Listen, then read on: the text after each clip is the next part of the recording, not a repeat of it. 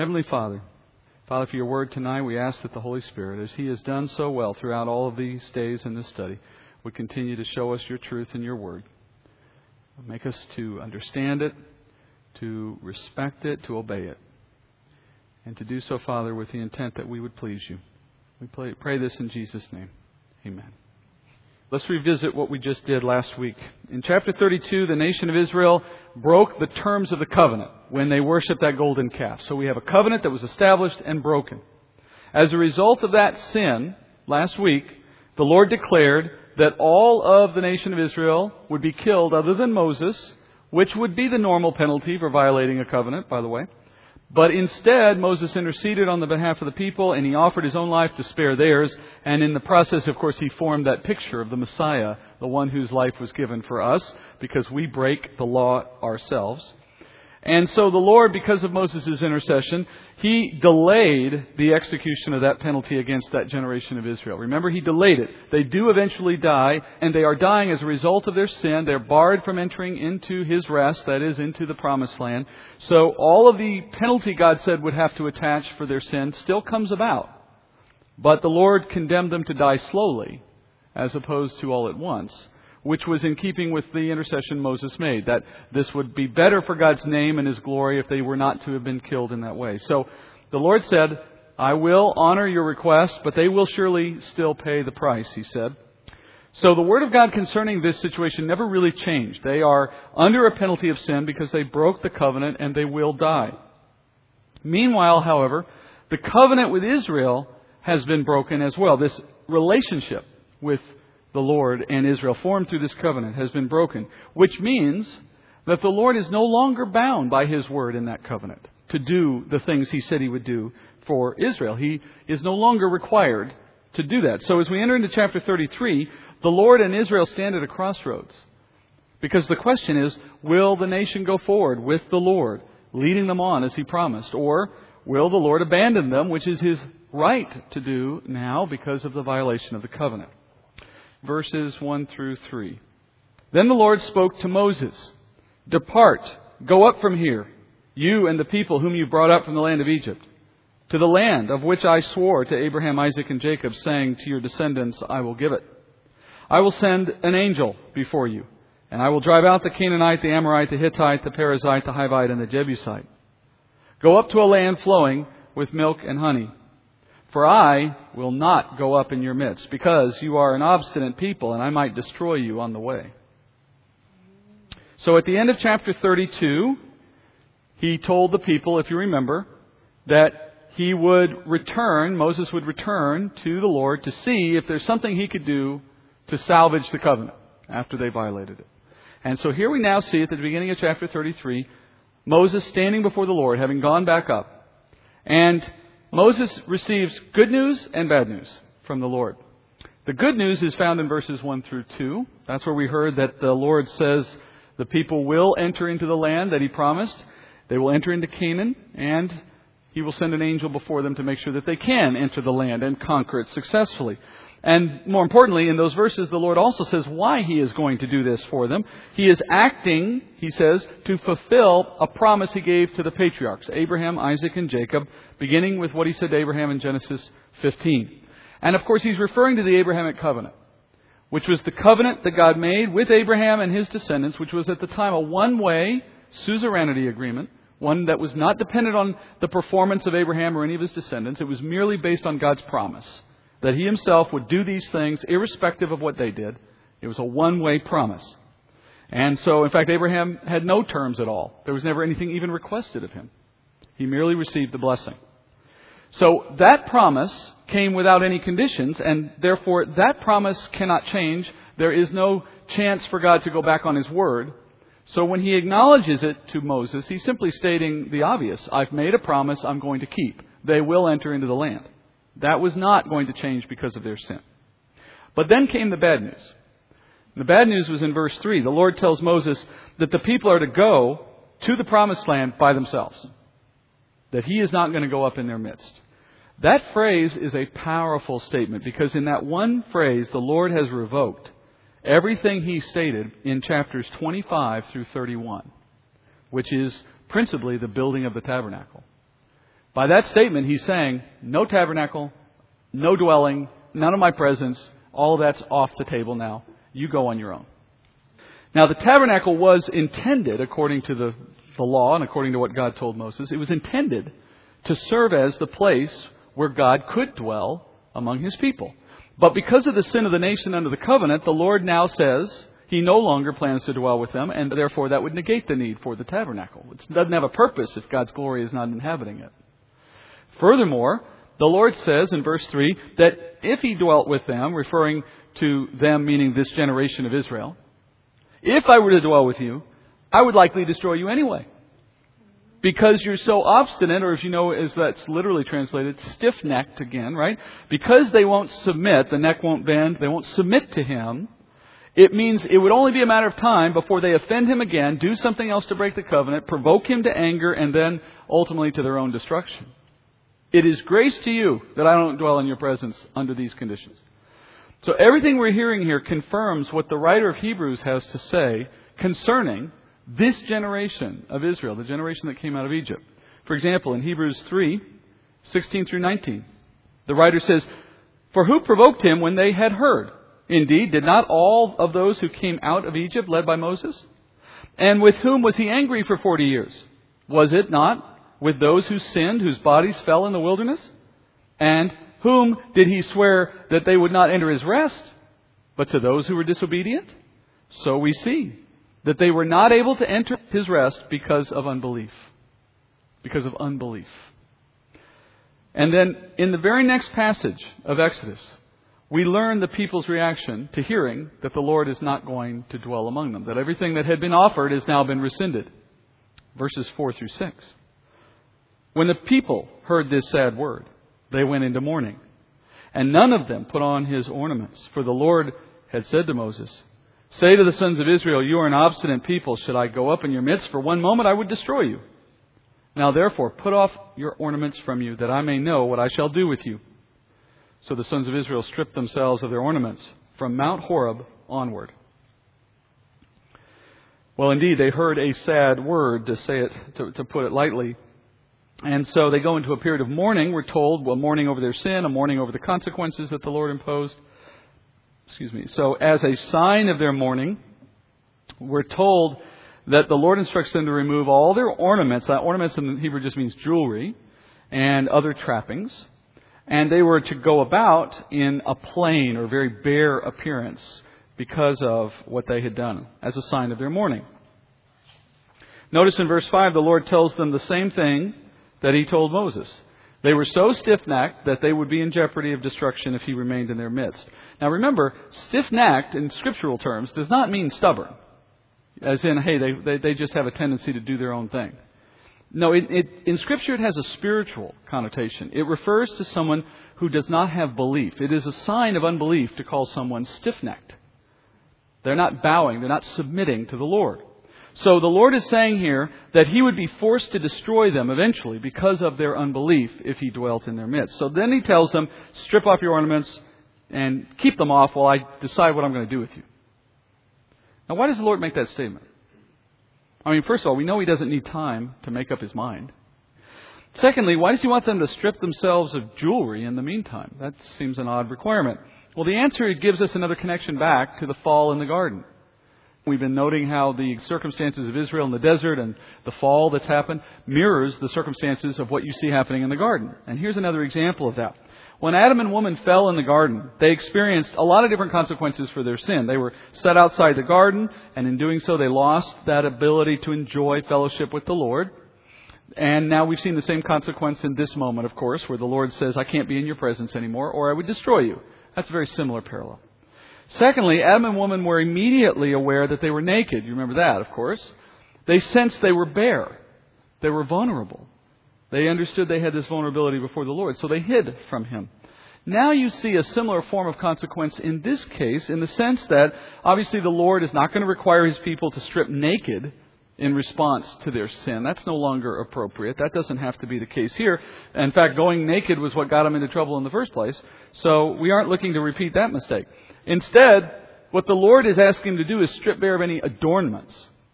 And through that request, the Lord creates a comparable picture of sorts between the garden and this moment, where the people stop wearing the jewelry from this point forward in their desert wanderings.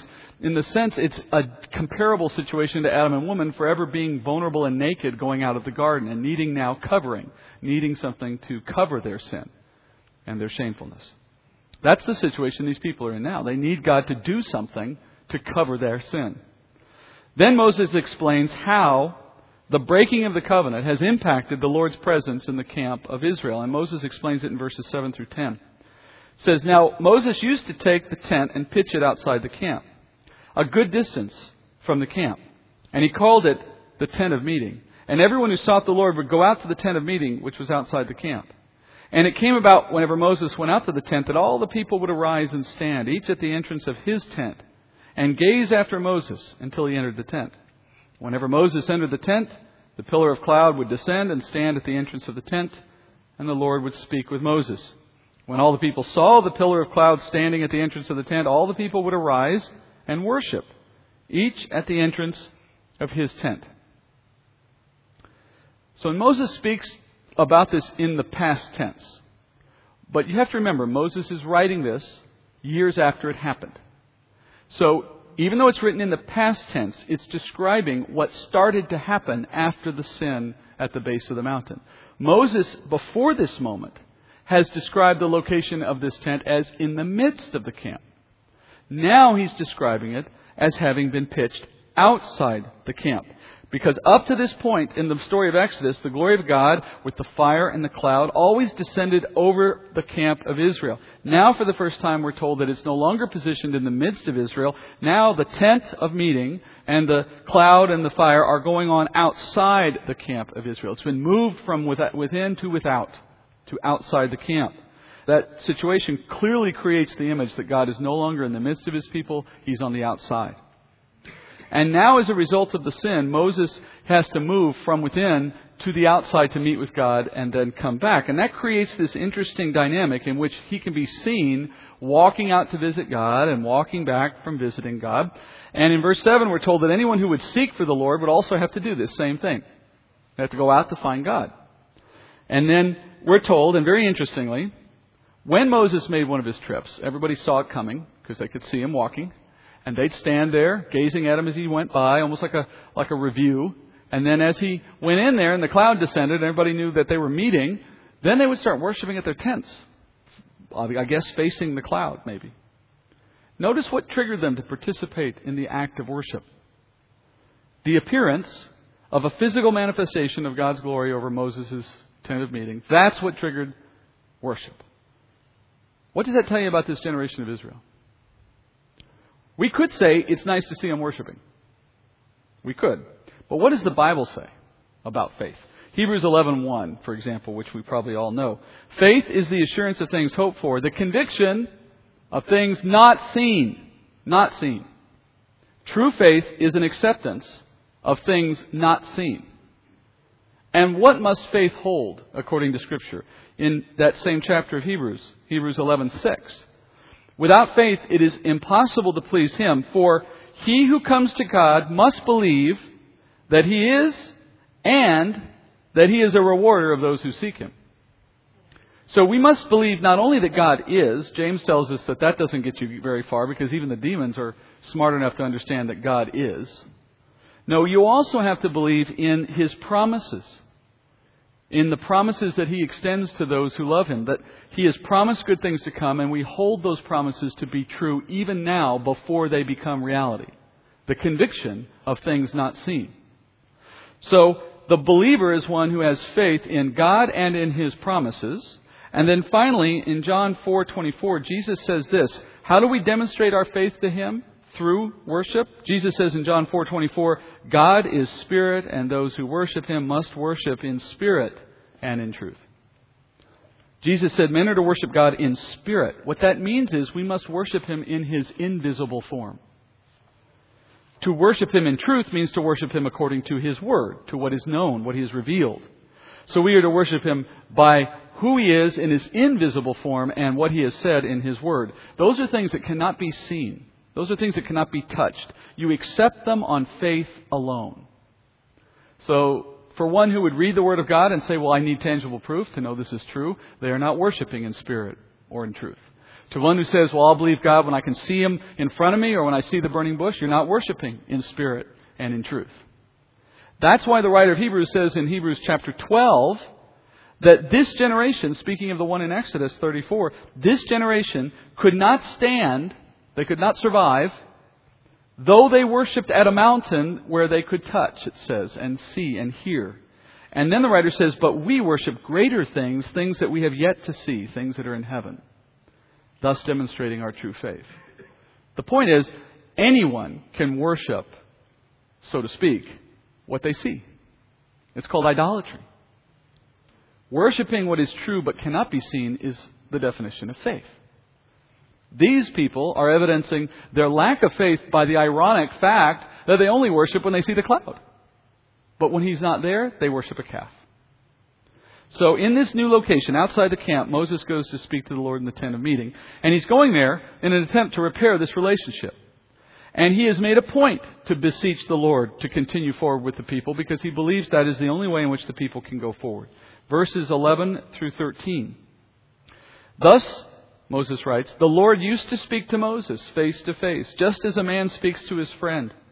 When Moses returned to the camp, his servant Joshua, the son of Nun, a young man, would not depart from the tent. Then Moses said to the Lord, see, you say to me, bring up this people, but you yourself have not let me know whom you will send with me. Moreover, you have said, I know you by name, and you have also found favor in my sight. Well, now therefore I pray you, if I have found favor in your sight, let me know your ways, that I may know you, so that I may find favor in your sight. Consider too that this nation is your people. Well, in verse 11, we see that Moses now is beginning to try to repair the relationship, and we're told that he meets with God face to face. Now, the phrase face to face in Hebrew does not suggest a theophany. Theophany is a physical manifestation of God, like the bush that burned or the cloud or the fire. Those are theophanies. This does not suggest a theophany. Moses is not staring into God's face, so to speak. In fact, it is going to become readily apparent here as we end the chapter that he could not have done that. Instead, it refers to the degree of intimacy that he is communicating with God in. This is a degree of intimacy reference. No man since Adam has enjoyed the kind of regular, intimate communication with the Lord that Moses was given here. That's the significance of this phrase, face to face. And nor would any prophet be given this kind of intimate relationship again until the time of Jesus. In fact, Moses becomes forever known as the man who spoke to God face to face because of this unique relationship. Alongside Moses was a man, Joshua. Now, he's a young man at this point, but he's been given a great responsibility. He guards the tent of meeting in Moses' absence. So when Moses leaves, Joshua stays behind to guard it. That's a very early indication of what we all know happened later, which is Joshua became the successor for Moses. Then in verses 12 through 17, Moses appears before the Lord, and he begins to make this request in an attempt to repair the covenant, and the request has two parts. First, Moses makes a request for himself. In verse 12, he reminds God that it was God Himself that ordered Moses to lead the people out of Egypt. That's where we started in this book, right? And that God promised him, when He gave him that assignment, that God would go up with him to the promised land. That He would not leave Moses to this work without God at his side. That was the promise God gave Moses back. Remember when Moses made all his objections to why he couldn't serve? And God said, I would be with you. And so now Moses, very smartly, turns to God and says, you've told me to go. You've told me you're not going, but you haven't told me who's going with me because you said you would be with me. And then Moses says, God told him previously that Moses had received favor. And the word favor in Hebrew there is the same word for grace. So Moses says, first, you told me you'd be with me. Secondly, you told me I received your grace, your favor. So Moses says to God that if Moses had received God's grace, then he says, let me know your ways. Let me find favor in your sight. There's that word grace again. What he's saying by those words is he's asking the Lord to establish an intimate relationship with Him on the basis of grace. This is very important. Moses is saying to God, you've told me you will show me grace. I want that now, and I want a relationship with you that's based on grace. In fact, the word for grace appears here 4 times in his appeal. So Moses is asking for assurance that on the basis of God's grace, He will never leave him. That's an interesting change of the terms, isn't it? Up until now, the relationship that he's had has been based on the law. The law said that there would be a relationship between God and Israel on the basis of their performance against the terms of the law. Well, those terms have been broken. And Moses is smart enough now to know that if he were to see God repair the relationship on the basis of law, that's only going to last a short time. Any relationship based on law can't last. And so Moses is asking to establish a different kind of relationship with Him personally, one that's based on loving kindness, on grace. In the second part of his appeal, Moses then reminds the Lord that the nation was Israel. This nation Israel was God's people. Not his people, God's people. He's appealing to that first covenant again, the Abrahamic covenant. In that covenant, the Lord promised Abraham that He would make Abraham's descendants a great nation. And God said He would bring those descendants into the law, which is what God Himself has already acknowledged a few passages earlier. So Moses appeals to that. And on behalf of Israel, he says, I want you to be with me because you said you'd find favor in me. I want that grace. And you should stay with your people because you called them as your people by a different covenant, one that is also based on grace. And you shouldn't forsake them either for that reason. So what does the Lord say to these arguments? Verses 14 and onward. And He said, my presence shall go with you, and I will give you rest. Then He said to him, if your presence does not go with us, do not lead us up from here. For how then can it be known that I have found favor in your sight, I and your people? Is it not by your going with us, so that we, I and your people, may be distinguished from all the other peoples who are upon the face of the earth? And the Lord said to Moses, I will also do this thing of which you have spoken, for you have found favor in my sight, and I have known you by name. The Lord agrees to Moses' request without conditions. There are no conditions to his willingness to accompany Him now, are there? You just saw the Lord establish a personal covenant with Moses, a one-way suzerainty covenant on the basis of grace. It's a covenant that God says to Moses, you will never be without me, and I will follow my people all the way until they enter the land. And then Moses follows up and he says, well, how can it be made known to the world and to your people that you are going to do this thing, that your new promise is now in effect? What Moses is seeking is a sign of this new promise. We could say a sign of this new covenant. And the Lord responds again with a statement of His purpose. He says He will honor Moses' words because Moses has found grace, and I have known you in an intimate way. But once again, Moses is going to press because he wants a sign. And this time the Lord grants him that request, but in a very unique way. Look in verses 18 through 23. Then Moses said, I pray you, show me your glory. And He said, I myself will make all my goodness pass before you, and will proclaim the name of the Lord before you, and I will be gracious to whom I will be gracious, and will show compassion upon whom I will show compassion. But He said, you cannot see my face, for no man can see me and live. Then the Lord said, behold, there is a place by me, and you shall stand there on the rock, and it will come about, while my glory is passing by, that I will put you in the cleft of the rock and cover you with my hand until I have passed by. Then I will take my hand away, and you shall see my back, but my face shall not be seen. This is a very famous moment. I think most of us know this from somewhere, I'm sure, this scene of Moses getting a glimmer or glimpse of God in some form. And this is a proposal that Moses first makes to the Lord. He makes it on the basis of his desire for a sign. Remember, up to this point, Moses has been meeting with the Lord only in the form of a cloud or with fire and thunder. These are manifestations of God's glory, His Shekinah glory, we would call it. And they are only physical representations of God. They are not God Himself. And so for weeks now, up on the mountain, Moses has been conversing with God. But now what Moses says is, if it is true that you and I have an intimate relationship based on grace now, then I would like a sign of that new intimate relationship. And the sign is, I want to see your glory in its fullness, rather than only these indirect manifestations. The Lord agrees to that request as a sign, but with significant limitations. And those limitations are also grace to Moses. Sometimes kids don't know what they're asking for when they ask for things. And in a similar way, I think Moses couldn't have understood what he was asking for. And so God has to correct him on the request. But in the correction, God begins to speak in covenantal language in verse 19. First, he says he will allow his goodness to pass in front of Moses. The word goodness is tuv in Hebrew, T-U-B. It simply means a good thing or the best of something. So you could say the Lord is going to show the fullness of his goodness manifested to Moses. Then, secondly, the Lord says, I'll proclaim my name before you. This is the same name of God that no Jew henceforth will pronounce and that we write in Scripture YHWH. It's the name that marks God's character and his fullness. So he's sharing with Moses his form and glory. He's sharing his name in its fullness. And then thirdly, he says, I will be gracious upon those whom I choose. And then finally, he says, I will show compassion on those whom I choose. Now, why are those statements added in? How does that fit to what's being accomplished here? Well, God has put a limit on this covenant. The covenant was grace-centered, not behavior-centered, not two-way, but one-way.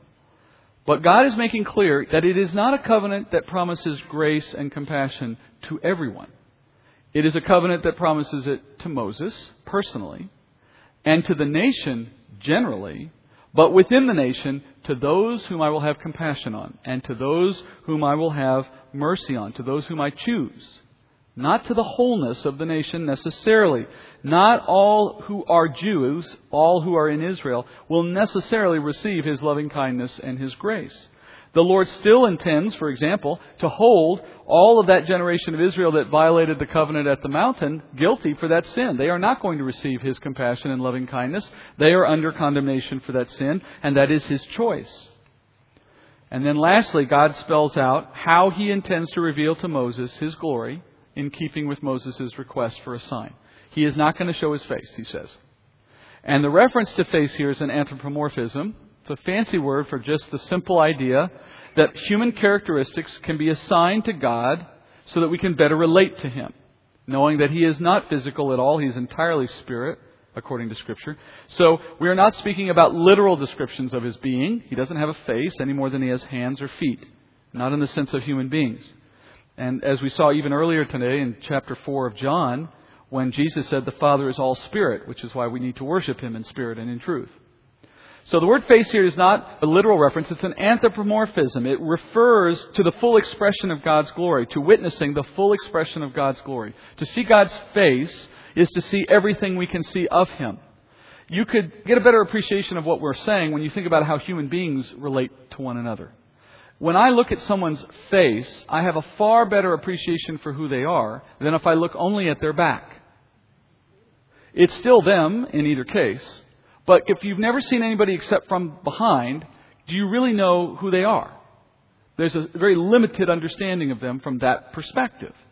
And that's why we use this human characteristic in describing seeing God's fullness, not because he is that way, but because it's a better understanding for us of what it means to see his face versus to see his back. It is the difference between seeing all of who he is in his glory versus seeing a glimpse of it, a smaller amount of it, if you will. So God tells Moses, no one can see me in my fullness and live. And the reason for that relates to our sinfulness. God is so pure and so holy and just that he cannot allow sin to coexist in the fullness of his glory. He cannot permit it to exist while it is in his presence. He can permit it to exist for a time outside his presence, but if it enters into his presence, he must judge it immediately as his perfect nature requires. As an analogy, a perfect judge in a courtroom, for example, a perfect judge, a man who never makes a mistake, always convicts the guilty, always lets the innocent free, a fictitious judge. He could allow a criminal to go unpunished so long as that criminal does not come and stand in his courtroom on trial. As long as he's hanging around in the halls or still in the jail or still awaiting detention and apprehension, as long as that person exists outside his presence and authority, then he can tolerate that in a sense. Doesn't like it, doesn't want it to stay that way forever, but he can live with it. But if that person is brought into his presence and must stand for judgment in front of him, then the perfect nature of the judge requires that at that point justice must be served. In a sense, that's how you can understand God in his fullness and us in our sinfulness. So God is doing something of grace here by withholding his fullness from a sinful man, Moses, for he does not want to vanquish Moses. And so the Lord's solution is to place Moses in a recessed part of the rock on the mountain of Horeb, in Sinai specifically. And from within that cleft, Moses is only going to be able to see a narrow sliver of space in front of him. And from that vantage point, God now can control Moses' exposure to him. And so the Lord is only going to reveal to Moses what He wants to reveal to Moses, while Moses remains protected in this cleft from any kind of immediate judgment, from seeing more than he should. And then God says the fullness of His glory is going to pass in front of this little opening in the rock. But even then, God's going to cover it, so you can't see Him as He goes by. But after He has passed in front of the cleft, as He's moved past it, then He will allow Moses to see something. But at that point, He says, Moses will only see my back, not my face. Well, he doesn't have a back any more than he has a face. So again, what we're saying is the fullness of God will no longer be there. In fact, the word for back in Hebrew is the same word for afterglow. What He's saying is, you're going to see a reflection of me. Or like a photograph is not the real thing, but a representation of what was somewhere at one point in time. He'll be seeing a glow or an image of what God has left behind after God has passed by. That's the best God can let him see. So the Lord executes this plan of granting Moses this sign. And the point of the sign, of course, is proof to Moses that there has been this new covenant, this new agreement put in place, a promise of grace. That takes us into chapter 34, verse 1. Now the Lord said to Moses, cut out for yourself 2 stone tablets like the former ones, and I will write on the tablets the words that were on the former tablets which you shattered.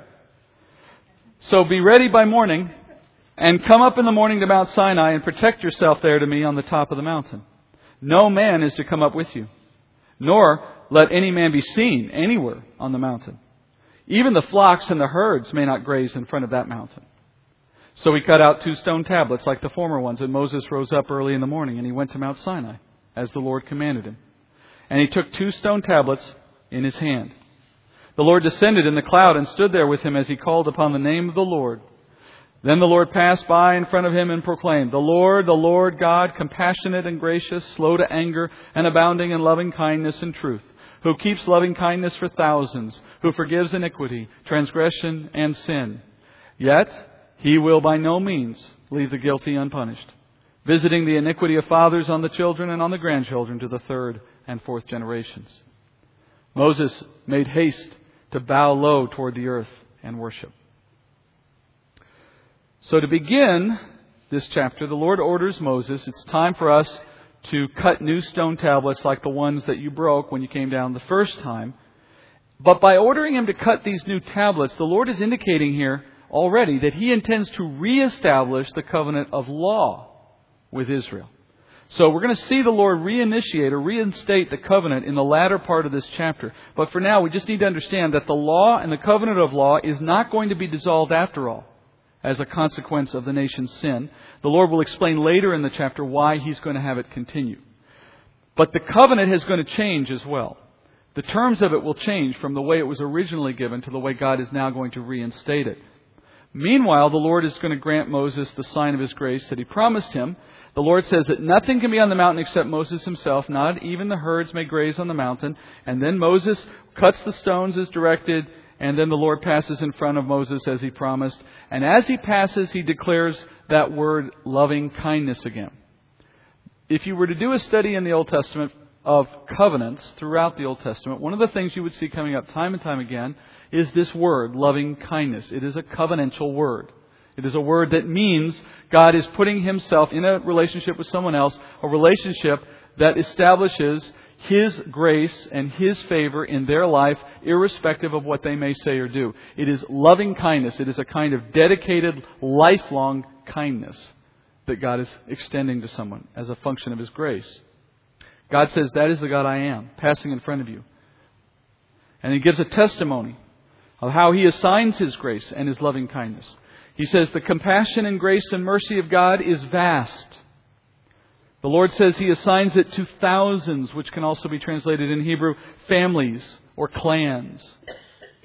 In other words, God is prepared to show mercy to families and clans of sinners, whole groups of them, if you will. And by the word family, it also implies down through generations. But then nevertheless, He says, I am also prepared to hold the guilty accountable. There will be those within the clans and within the families of the nation that will see my wrath for their sin. And this wrath will play out over generations as well, since sin itself is inherited. So will the wrath come with it. So the Lord is making this point that there is a difference between those who receive His grace and those who will not. Well, what makes the difference between those? Why is it that as He extends this relationship to Moses and to the people, one of grace, He is putting an asterisk next to some in the nation of Israel? Well, as the Lord said earlier, He will show compassion on those He will show compassion. Meaning, it is a matter of God's will alone that determines this. Moses had requested grace and mercy, both for himself and for the people of Israel. But the Lord responds with His promise of grace to Moses, certainly. But in the sign of the promise, He makes clear, this grace that I am manifesting to you now, it's grace that goes to whom I please, where I please. It is here that you see the formation of a principle that runs throughout the Bible from this point forward. And that is the principle of a remnant in Israel. Israel is a nation of a remnant receiving God's grace. God's covenant of law is given to all Israel. And its purpose and function is to hold all Israel accountable for their sin and to condemn all Israel and really the world indirectly. But God's promise of favor or grace that He's now giving as well is one that is limited by His own words here to those He chooses, to a remnant. That's the teaching Paul gives in Romans 9 through 11, which we've done here in years past when we studied Romans. He culminates in Romans 9 through 11, in Romans 11 saying this, Romans 11, 5 and 6. He says, in the same way then, meaning just as it has always been, there has come to be at the present time a remnant according to God's gracious choice. Then Paul says, but if it is by grace, it is no longer on the basis of works. Otherwise, grace is no longer grace.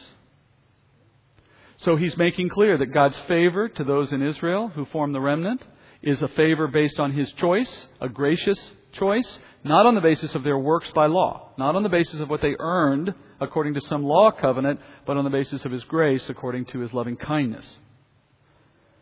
It did not depend on law. So then in response to the Lord's declaration, Moses, we're told, bows low and worships. And then he requests that the Lord reestablish the law covenant with His people. Then in verses 9 and onward, we see the opportunity for Moses to ask the Lord to reestablish His covenant, this being the law covenant now, the one that He gave at the mountain, and ask God to reestablish that. Verse 9.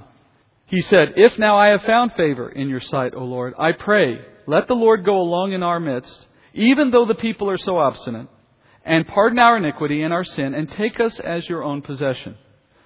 Then God said, behold, I am going to make a covenant. Before all your people, I will perform miracles which have not been produced in all the earth, nor among any of the nations.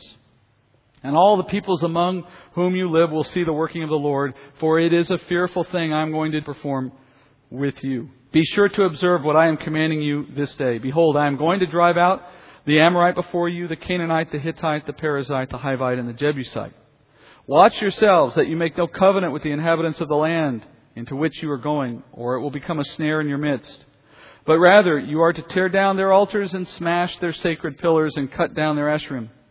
For you shall not worship any other God, for the Lord whose name is jealous is a jealous God. Otherwise, you might make a covenant with the inhabitants of the land, and they would play the harlot with their gods and sacrifice to their gods, and someone might invite you to eat of his sacrifice. And you might take some of his daughters for your sons, and his daughters might play the harlot with their gods, and cause your sons also to play the harlot with their gods. You shall make for yourself no molten gods. You shall observe the feast of unleavened bread. For 7 days you are to eat unleavened bread, as I commanded you in the appointed time in the month of Aviv. In the month of Aviv you came out of Egypt. The first offspring from every womb belongs to me, and all your male livestock, the first offspring from cattle and sheep.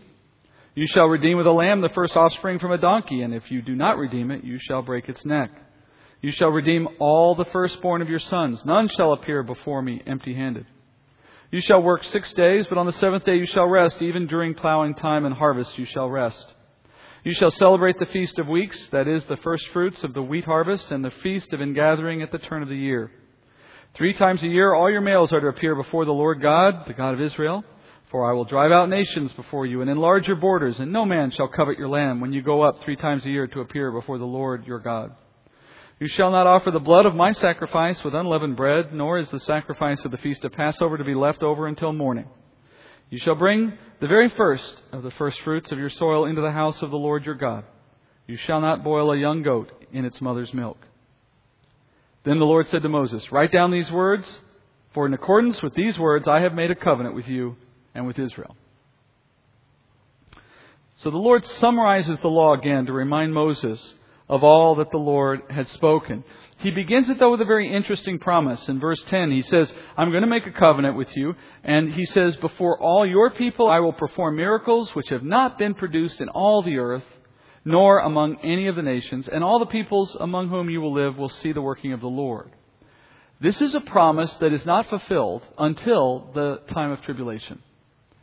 Remember that it is this covenant, the covenant of law, which gives God the basis on which He acts against Israel in the time of tribulation to bring all the judgments that come upon them. This is a reference back to teaching we've done in part here, but also more in depth in our Revelation class, where we learned that this covenant is the basis by which God holds Israel accountable for their sin under the covenant, but also brings them back into the bond, brings them back into a faithful relationship at the end of tribulation. Here you see Him already speaking for why this covenant is going to be reinstated. Because He intends to use it against them to bring the gospel to the Gentiles, ultimately later to bring them back to Himself. So if they only knew why He was reestablishing it, I wonder if Moses would be so adamant about seeing it come back. But it does come for good reason in the end. What you have to remember is the formal reinstatement of this covenant does not come until Deuteronomy, which is nearly 40 years from now. That's with a new generation of Israel, after the older generation had all died out. So with all of the sons and daughters of this generation, that covenant is reestablished. That's why the word Deuteronomy is assigned to that final book. The word means the second law. So it is the second giving of the law in Deuteronomy that establishes God's covenant with them as they enter again. And that is done with a believing generation, as opposed to the unbelieving generation He is dealing with here. So the wait for their death was a requirement. Now we see Him simply renewing it in the sense that He is promising that it will continue and it will regulate their life, even now in those 40 years. Most of the terms you read there are exactly the same things we've read already. In fact, he's just summarizing the high points of the law to make clear that it's back in effect. There is going to be one particular change that comes up a little later that we'll mention in a little bit. Notice the Lord emphasizes most of all the laws concerning idolatry. Well, that makes perfect sense considering how we got here. So they are not to associate with the people of Canaan. They are not to fall prey to idolatry. This is a reminder, by the way, of a very basic principle of Scripture. When God's people bind themselves with the world, we do not make the world more holy by our association. It's always the opposite. The world corrupts us when we bind ourselves to it. And that's the Lord's concern here. Don't make covenants with the people of Canaan. Don't have your men and your women mixed together with them. Because the effect of that is they'll cause you to worship their idols. You won't cause them to be faithful followers of Yahweh. That's why Paul tells us not to be unequally yoked as well. Only by a shared faith in the promises of God, which is a Spirit-created faith, can there be a true yoking according to Scripture. Interestingly, verse 24, the Lord promises that when they leave their property to do that 3 times a year trip up to Jerusalem to worship as required, He says, I promise your homes and your land will not be disturbed in your absence. That's really fascinating. That's such a powerful reminder of how our obedience to God's commandments can bring blessings, making our obedience that much easier. He says, you don't have to worry that if you left for the time it takes to walk to Jerusalem and back, something bad's going to happen to your home while you're gone. I'll make sure nothing bad happens. What an awesome promise. So we don't have to worry about the consequences of obedience. We just have to realize we'll be blessed in whatever form they take. Now there is that change I mentioned, and we'll come to Numbers 3 to see that. There is a change in the law as a result of the sin of Israel at the mountain. You don't see it here, but if you were to read further through the law into Numbers chapter 3, we discover that the Lord will now, from this point forward, only permit the Levites to serve Him in the temple, where beforehand He had said it would be the firstborns of every tribe who would be the priests in the nation. But in Numbers 3 we hear this, Numbers 3, 5 through 13. The Lord spoke to Moses, saying, "Bring the tribe of Levi near and set them before Aaron the priest, that they may serve him. They shall perform the duties for him and for the whole congregation before the tent of meeting to do the service of the tabernacle. They shall also keep all the furnishings of the tent of meeting, along with the duties of the sons of Israel, to do the service of the tabernacle. You shall thus give the Levites to Aaron and to his sons. They are wholly given to him from among the sons of Israel. So you shall appoint Aaron and his sons that they may keep their priesthood, but the layman who comes near shall be put to death." Again, the Lord spoke to Moses, saying, "Now behold, I have taken the Levites from among the sons of Israel instead of every firstborn, the first issue of the womb among the sons of Israel. So the Levites shall be mine." So the firstborn had been intended to be consecrated. Now they are remaining consecrated but not permitted to serve in the priesthood. The original command was that all tribes could participate. Now only the Levites will, because they're the only tribe to stand with Moses against the sin of idolatry at the mountain. So the Levites alone now serve. But of course, God always had this in mind. There's never plan B with God, right? Everything is part of plan A. And we can tell that He always had it in His mind that Levites would serve because He created 13 tribes for that very reason. So there would be 12 in the land and one living in the temple, or supported in the temple. So, having received the renewing of this covenant and the law, now Moses comes down the mountain a second time, still holding the tablets a second time, but this time something is different. Verse 28. "So he was there with the Lord 40 days and 40 nights. He did not eat bread or drink water, and he wrote on the tablets the words of the covenant, the 10 Commandments. It came about when Moses was coming down from Mount Sinai, and the 2 tablets of the testimony were in Moses' hand as he was coming down from the mountain, that Moses did not know that the skin of his face shone because of his speaking with him. So when Aaron and all the sons of Israel saw Moses, behold, the skin of his face shone, and they were afraid to come near him. Then Moses called to them, and Aaron and all of the rulers in the congregation returned to him. And Moses spoke to them. Afterward, all the sons of Israel came near, and he commanded them to do everything that the Lord had spoken to him on Mount Sinai. When Moses had finished speaking with them, he put a veil over his face. But whenever Moses went in before the Lord to speak with him, he would take off the veil until he came out. And whenever he came out, he spoke to the sons of Israel, which he had been commanded. The sons of Israel would see the face of Moses, that the skin of Moses' face shone. So Moses would replace the veil over his face until he went in to speak with him. I wonder what was going through Moses' mind as he walked down the mountain a second time holding the tablets, not sure of what he would find when he got down to the bottom again. You wonder if he's thinking, I swear, if I see them with another calf down there, that's it. I'm not doing this another time. Notice he spends 40 days on the mountain, again, and we're told this time he never eats or drinks. I assume that's also the case for the first time. We just didn't hear it mentioned in the first time, but now we hear it mentioned. So clearly, the Lord sustains him without food or drink for 40 days. That is a powerful example of the truth of Jesus' words when he said, Matthew 4:4, but he answered and said, "It is written, man shall not live on bread alone, but on every word that proceeds out of the mouth of God." Now, in the case of Matthew 4, Jesus was teaching that our eternal life is sustained ultimately not by physical means, but by spiritual means, by the power of God's Word. But here you see a dramatic proof of the power of God's Word to sustain both spiritually and even physically when necessary. Once again, Moses descends the mountain with the Word of God. And then we're told as he comes down this time, his face is glowing. That did not happen after the first time he was up on the mountain for 40 days, which is an interesting change. Why now? Why not the first time? This shining of Moses' face is another example of the afterglow that he himself witnessed when he was in the cleft of the rock. It's just happening to him now, and others can see it. So each time he comes to speak with God in the tent, the same effect would happen. He'd leave the tent, he'd come down, his face is shining with this reflected glory of God.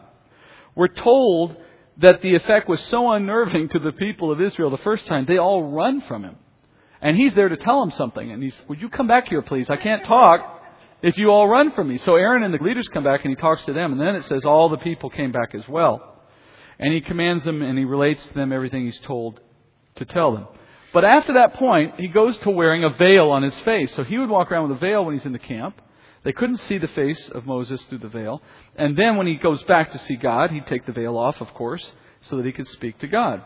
Now we might assume from the text of Exodus 34, that the reason Moses started putting on the veil was simply because people were uncomfortable looking at a man's face glowing. But Paul teaches us in 2 Corinthians that was not the reason Moses did it. That there was a different reason that Moses took to wearing a veil. And you read that in 2 Corinthians chapter 3, verses 5 through 18. Paul says this, "Not that we are adequate in ourselves to consider anything as coming from ourselves, but our adequacy is from God, who also made us adequate as servants of a new covenant, not of the letter, but of the Spirit. For the letter kills, but the Spirit gives life. But if the ministry of death, in letters engraved on stones, came with glory, so that the sons of Israel could not look intently at the face of Moses because of the glory of his face, fading as it was, how will the ministry of the Spirit fail to be even more with glory? For if the ministry of condemnation has glory, well, much more does the ministry of righteousness abound in glory. For indeed, what had glory in this case has no glory because of the glory that surpasses it. For if that which fades away was with glory, much more that which remains is in glory. Therefore, having such a hope, we use great boldness in our speech, and are not like Moses, who used to put a veil over his face, so that the sons of Israel would not look intently at the end of what was fading away. But their minds were hardened. For until this very day, at the reading of the Old Covenant, the same veil remains unlifted, because it is removed in Christ. But to this day, whenever Moses is read, a veil lies over their heart. But whenever a person turns to the Lord, the veil is taken away. Now the Lord is the Spirit, and where the Spirit of the Lord is, there is liberty. But we all, with unveiled face, beholding as in a mirror the glory of the Lord, are being transformed into the same image from glory to glory, just as from the Lord, the Spirit." Well, time doesn't permit us to do an in-depth treatment of this passage, and it's an important passage, but there are a few highlights that apply to Exodus 34, and that's what I'm going to hit for us tonight. Paul compares two covenants in this passage. He's comparing the covenant of the law with the new covenant of grace in Christ. Now, he calls the old covenant a covenant of letters engraved on stone. He calls it a ministry of death. But the new he calls a covenant of the Spirit, of life, of a ministry of righteousness. Both covenants, Paul says, were revealed with a measure of glory. The old came with the glory that God revealed in the shining face of Moses. That's the glory he's referring to when he says the old came with glory. But that glory, Paul says, was a fading glory. That's the first time we hear this. It's not given to us in Exodus. But we find out here that the glory of God's shining in Moses' face was not permanent. It would slowly fade away. It would come back in full force after the next visit. But then after he left, it would start to fade again. God designed it that way to send a message. Paul says it was this fading quality of the glory of God that caused Moses to begin wearing the veil. Paul says in verse 13 that Moses took to wearing it so that Israel would not be able to look at the fading of God's glory. He didn't want the people to see that the glory of God leaves after a while. He didn't like that notion that told them that God's glory didn't stay around. Well, Paul then ends by teaching in that passage that Moses creates a beautiful picture of the relationship between the Old Covenant and the New Covenant. The hearts of the people in Israel in the desert, Paul says, were hardened. By God, in other words. Just as the way God did it to Pharaoh in Egypt. So that even as the law of God was read to them, they could not see the glory of God in it. They could see it in Moses' face, but they couldn't appreciate it in the Word of God. They couldn't appreciate the testimony of Christ and of the message of grace that was hidden in all of the pictures that we've studied in the course of studying the law. That was lost on that generation. The truth of those things was hidden from them. And the hiding of the glory of God in the law was pictured by Moses hiding the glory of his face from the people of Israel. They could not see the glory of God in the face of Moses, just as they could not see the glory of Christ as revealed in the Word of God in the law. The veil over their hearts today, Paul says, is further evidence of God's continuing hardening of His people for purposes of His own, with the remnant being the only exception to that. But keep in mind, that's not a cause and effect. It's a result of having a heart that doesn't see the spiritual. All I have left is the physical, and so I'm attracted to it, and that's what I base my religious activity and worship in. So the veil over their hearts, Paul says, the one that exists even to today, is only lifted by Christ, who is the author and perfecter of our salvation, Hebrews says. So he says, even today, when the law of Moses is read to someone, Paul says, and he's speaking about the Jews who heard it read every time they walked into a synagogue on Saturday or Friday night. He says, even when the law of Moses is read, they do not see it as a picture of Christ unless the veil has been lifted, and the veil is only lifted once they're in Christ. So the veil of understanding must be lifted by Christ, from which point forward then they can see the things of Christ in what they could read in the law. Finally, at the end there, Paul alludes to a beautiful picture of Christ in the circumstances of what we're reading here in Exodus 34. He says in verse 18, that today we, the church, are reflecting the glory of God in the way Moses did, in the sense that we are being transformed, Paul says, into the glory of Christ by the work of the Spirit. So the sanctification that each of us experience in our walk is a progressive movement toward the glory of Christ, so that by our works, our Father in heaven is glorified. By our lifestyle, by who we are in Christ, we are effectively repeating what Moses was doing in the simple form of a shining face. We're doing it in a shining life.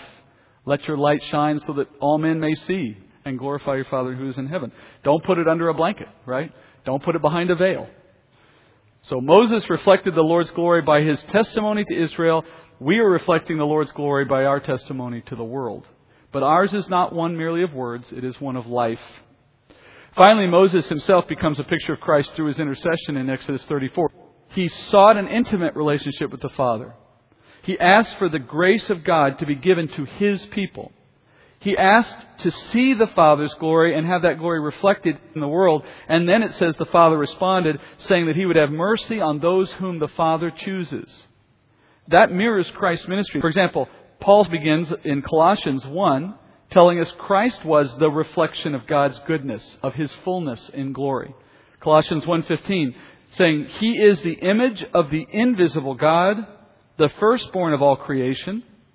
And in verse 19, for it was the Father's good pleasure for all the fullness to dwell in him. So, just as Moses was the one who would represent the fullness of God to Israel, Christ represents the fullness of God in a better way, in a bigger way to us. Then in John's Gospel, we hear Jesus in that long prayer in John 17, when he speaks to the Father in that very unique way that John captures. Listen to what Jesus says and consider it in comparison to what Moses says to the Lord when they met on the mountain. John 17:18. Jesus said, as you sent me into the world, I also have sent them into the world. For their sakes I sanctify myself, that they themselves also may be sanctified in truth. I do not ask on behalf of these alone, but for those who believe in me through their word, that they may be one, even as you, Father, and are in me and I in you, that they may also be in us, so that the world may believe that you sent me, just like Moses asked. Then he goes on, the glory which you have given me, I have given to them, that they may be one just as we are one. I and them and you and me, that they may be perfected in unity, so that the world may know that you sent me and loved them even as you have loved me. Father, I desire that they also, whom you have given me, will be with me where I am, so that they may see my glory which you have given me, so you love me before the foundations, for you loved me before the foundation of the world. There's some very similar elements if you break the two down next to each other.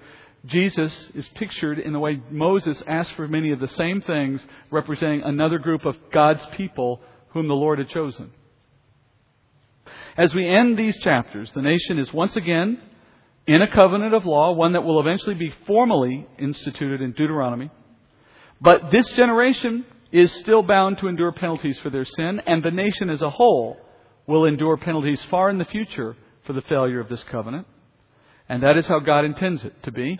Yet in the midst of all of that, a remnant, a believing element within Israel, chosen by God's gracious choice to receive his compassion, will remain. Meanwhile, God shows grace to Moses as he continues to fulfill his promises to Abraham and to the other patriarchs. And by the renewing of the covenant, the nation now moves forward in building the tabernacle. The instructions for building it were given before the fall. Then the fall interceded. Then the question became, will they even need a tabernacle? Now, as their covenant has been renewed, we can go back to building. And that's where chapter 35 picks up, the building of that tabernacle, which can now proceed and concludes with the end of the book. So that's what we'll do next week. We'll do the 5 chapters that consist of the building. There are some interesting moments along the way, but it's mainly a wrap-up of the whole book.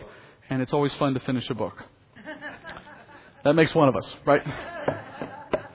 All right, let's go to the Lord in prayer, and I hope to see you all next week.